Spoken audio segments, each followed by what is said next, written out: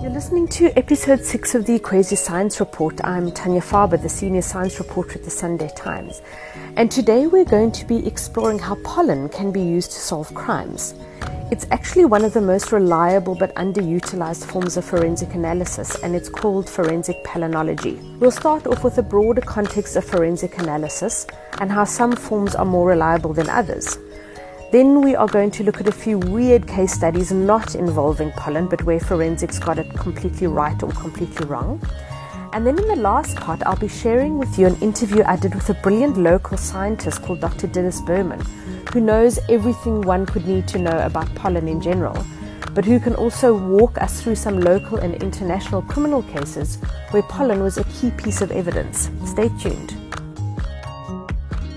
It's a fascinating discipline, and I am sure there are very few people who aren't interested in how evidence is inadvertently left behind by criminals and then used extensively by the criminal justice system. Fictitious television programs like CSI have certainly generated more interest in this type of science, and they often dumb it down, but in real life it's far more complicated, especially because lives are at stake. A wrongful conviction based on unreliable forensic evidence is a devastating concept. I'm not sure if you saw the Innocence Files on Netflix, where they took a deep dive in the first few episodes into the concept of bite marks and how these were used in convictions. And they focused specifically on one quack scientist who presented what he called irrefutable evidence to put several men behind bars. There's the story of Lavon Brooks, for example, who spent 16 years in prison for the murder of little Courtney Smith, who was 3 years of age and who was snatched from her bed and murdered in September in 1990. Brooks was arrested on rather flimsy evidence, and then along comes this quack scientist, Dr. Michael West, a dentist armed with all the right gadgets to prop up his science in court. So he arrives with photographs and slides and label diagrams and all the right technology, you name it. And Brooks is convicted, and then he's only released more than a decade and a half later when they found the actual killer. And West put countless other men behind bars before it was revealed that there was no substance at all to his bite mark forensic analysis. Then there are the weird cases where rightful convictions have been made, but on the sheer lack of a tiny piece of evidence. For example, there's the story of the man in Helsinki who stole a car in 2008, and then he later dumped it a few kilometers from where he had stolen it. And he was under suspicion and he was questioned, but then he was released because there was actually a lack of evidence that could link him to the crime. But then the police went through the car very carefully and found a tiny little dead mosquito, and the mosquito had obviously had a delicious drink of blood, and the blood was still in the mosquito's body. And when they tested it, the DNA matched the man who they had been suspicious of right at the beginning, and they were able to convict him of the theft. Then there's also an interesting case from 1994 where glitter was used in a conviction. A mother and her 5-year-old daughter were brutally murdered during a burglary in their home, and not long before the murder, the little girl had obviously been doing an arts and crafts project using glitter. And when police arrived at the scene and found their bodies, there was glitter on their actual bodies and on the carpet and on the bed and around the area where the little girl had been working. And in this case also, a suspect was picked up and he walked free because there wasn't enough evidence to convict him. But then 5 years later, his car was abandoned in a scrapyard, and in the car they saw tiny little sparkling flecks in the crevices inside the car. And they were, you guessed it, the exact type of glitter that the little girl had been using for her arts and crafts project. And a conviction then followed. Strangely enough, there are even cases involving an African parrot that mimicked his owner, pleading with his own wife not to kill him, and another one in which a cockatoo picked the heads of 2 assailants so badly that the police were able to actually take DNA from its beak and make a conviction. The bird, whose name was actually Bird, died in the altercation, but he had helped convict the killers of his beloved human dad. So that's quite incredible. So those are obviously the weird and wonderful cases, but the whole discipline of forensic science and forensic analysis is so interesting because it's so textured and there's just so much riding on it. We'll take a short break now, and when we come back, we are going to be looking at some actual cases in South Africa and abroad where pollen was actually used to either convict or exonerate. Stay tuned.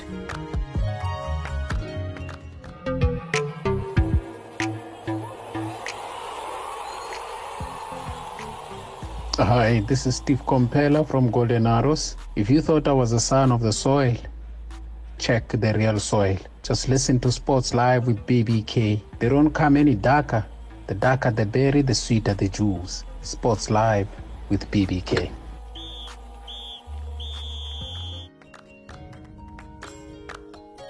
Welcome back to episode 6 of the Kwezi Science Report. You're listening to Tanya Faber, senior science reporter from the Sunday Times. I was very fortunate this past week to catch up with Dr. Dilys Berman from the University of Cape Town's Lung Institute.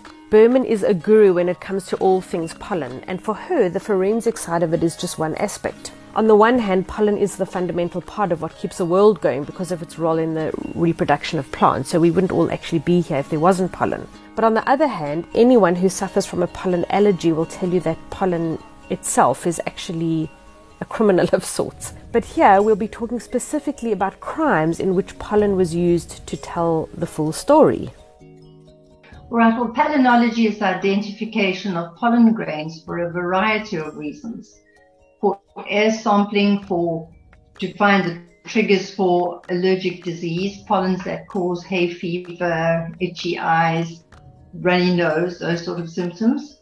And then palynology is also used to examine soil samples and maybe reconstruct vegetation patterns from many thousands or even millions of years ago. And then there's forensic palynology, which could be used as real evidence in court cases. Can you tell us the story about the Knysna murders where pollen was used in a forensic context? Yes. The two young waitresses who were murdered, one of the bodies definitely was moved, and it was necessary to try to prove that. And they proved that by looking at the pollen grains that were found on the one young woman's body and matching them to where she was found, and they didn't match. So they could prove that the body had been moved. And was there a conviction based on that evidence? Did that form part of the evidence? It certainly did, and it was accepted, and the suspect was convicted. It added to the body of evidence that was available, and in fact, I think it was substantial. And there was a case in Austria many years ago. Can you tell us about that one? Yes, in 1959, somebody disappeared, and there was a suspect, but they couldn't find the body. So they examined the mud from the suspect's boots, and they found a fossil pollen from a tree that no longer grows in Austria, but they knew where it had grown, near the Danube. And he confronted the suspect with the evidence, and he confessed and told them where the body was. Wow. So, I mean, have there been many such cases since then, or was that still a bit of a landmark case in terms of how strong the evidence was in terms of palynology? Well, it's called the most famous case, but there have been several more since then. Burglaries, rapes, murders, assaults, where pollen has linked a suspect to the crime, or a location has been defined. There was a very interesting one where a victim was garroted under a beech tree in England, and they examined the samples on the body, and they managed to connect the pollen, what is called the pollen profile, with evidence found in the suspect's car and on his clothing, because there was a particular type of fungus on that beech tree, and just the percentages of pollen in the bluebells and oak trees and other pollen that was found at the scene and on the body and in the suspect's car and on his clothes tied it all up very well. Very interesting. And also, you have been involved in some South African cases yourself. Can you tell me more about those? Well, they never got to court. It was complaints from residents. They complained about a whole variety of things, because although individual pollen grains are microscopic, when there are a lot of them and they clump, then pollen is visible. You will know that from pollen that's fallen around a vase, or when you have flowers that have a lot of pollen. And up near Mossel Bay, there was a fynbos packing plant where the residents were convinced that there was toxic sulfur fallout in the air, which turned out to be pine pollen. That was one case. And another case was from Atlantis, from a printing factory where residents in the area found black splotches on their walls and were convinced it was printer ink. And it turned out to be a fungal spore, torula, which is black. And you spoke to me earlier about a case where it was clear that they'd run out the back door. Can you tell me about that one? Oh, yes. I think that was a New Zealand case where a very brazen burglar found a door open and entered a home.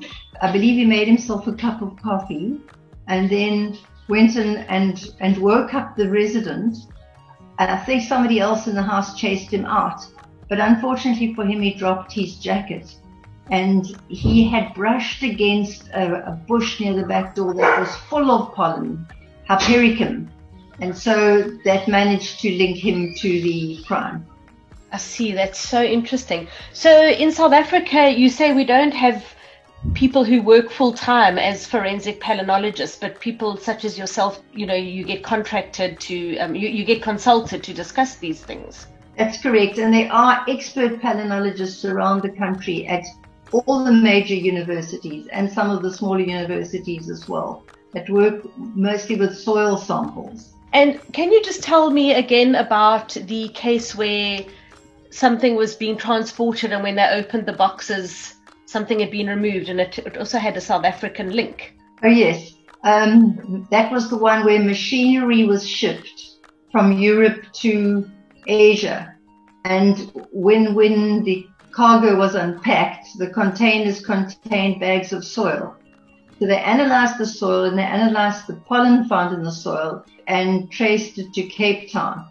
As you know, we have many unique pollen types. Right. So as a discipline within forensics, how old is forensic palynology? I think it's about 60, 70 years old. It could be longer, but that's when that's the earliest case that I have come across. And would you say it's growing now? Is it gaining momentum more recently? I'm not sure. I'm not able to assess that. But it's certainly an underused tool. It is expensive and time consuming, and it's hard to find analysts. And I think those are the reasons. But we do this every day and every week in 7 cities at the UCT Lung Institute. Through our website, people would be able to find palynologists in the cities. So that brings us to the conclusion of episode 6 of the Crazy Science Report. I really hope you've enjoyed hearing all about forensic palynology. I must say that I found it very interesting to read up about it and especially to get to interview Dr. Berman. I feel very lucky that she had a slice of time to give to me, and I hope you have found it as stimulating as I have. Thanks so much for tuning in, and we'll catch you next time on the Crazy Science Report.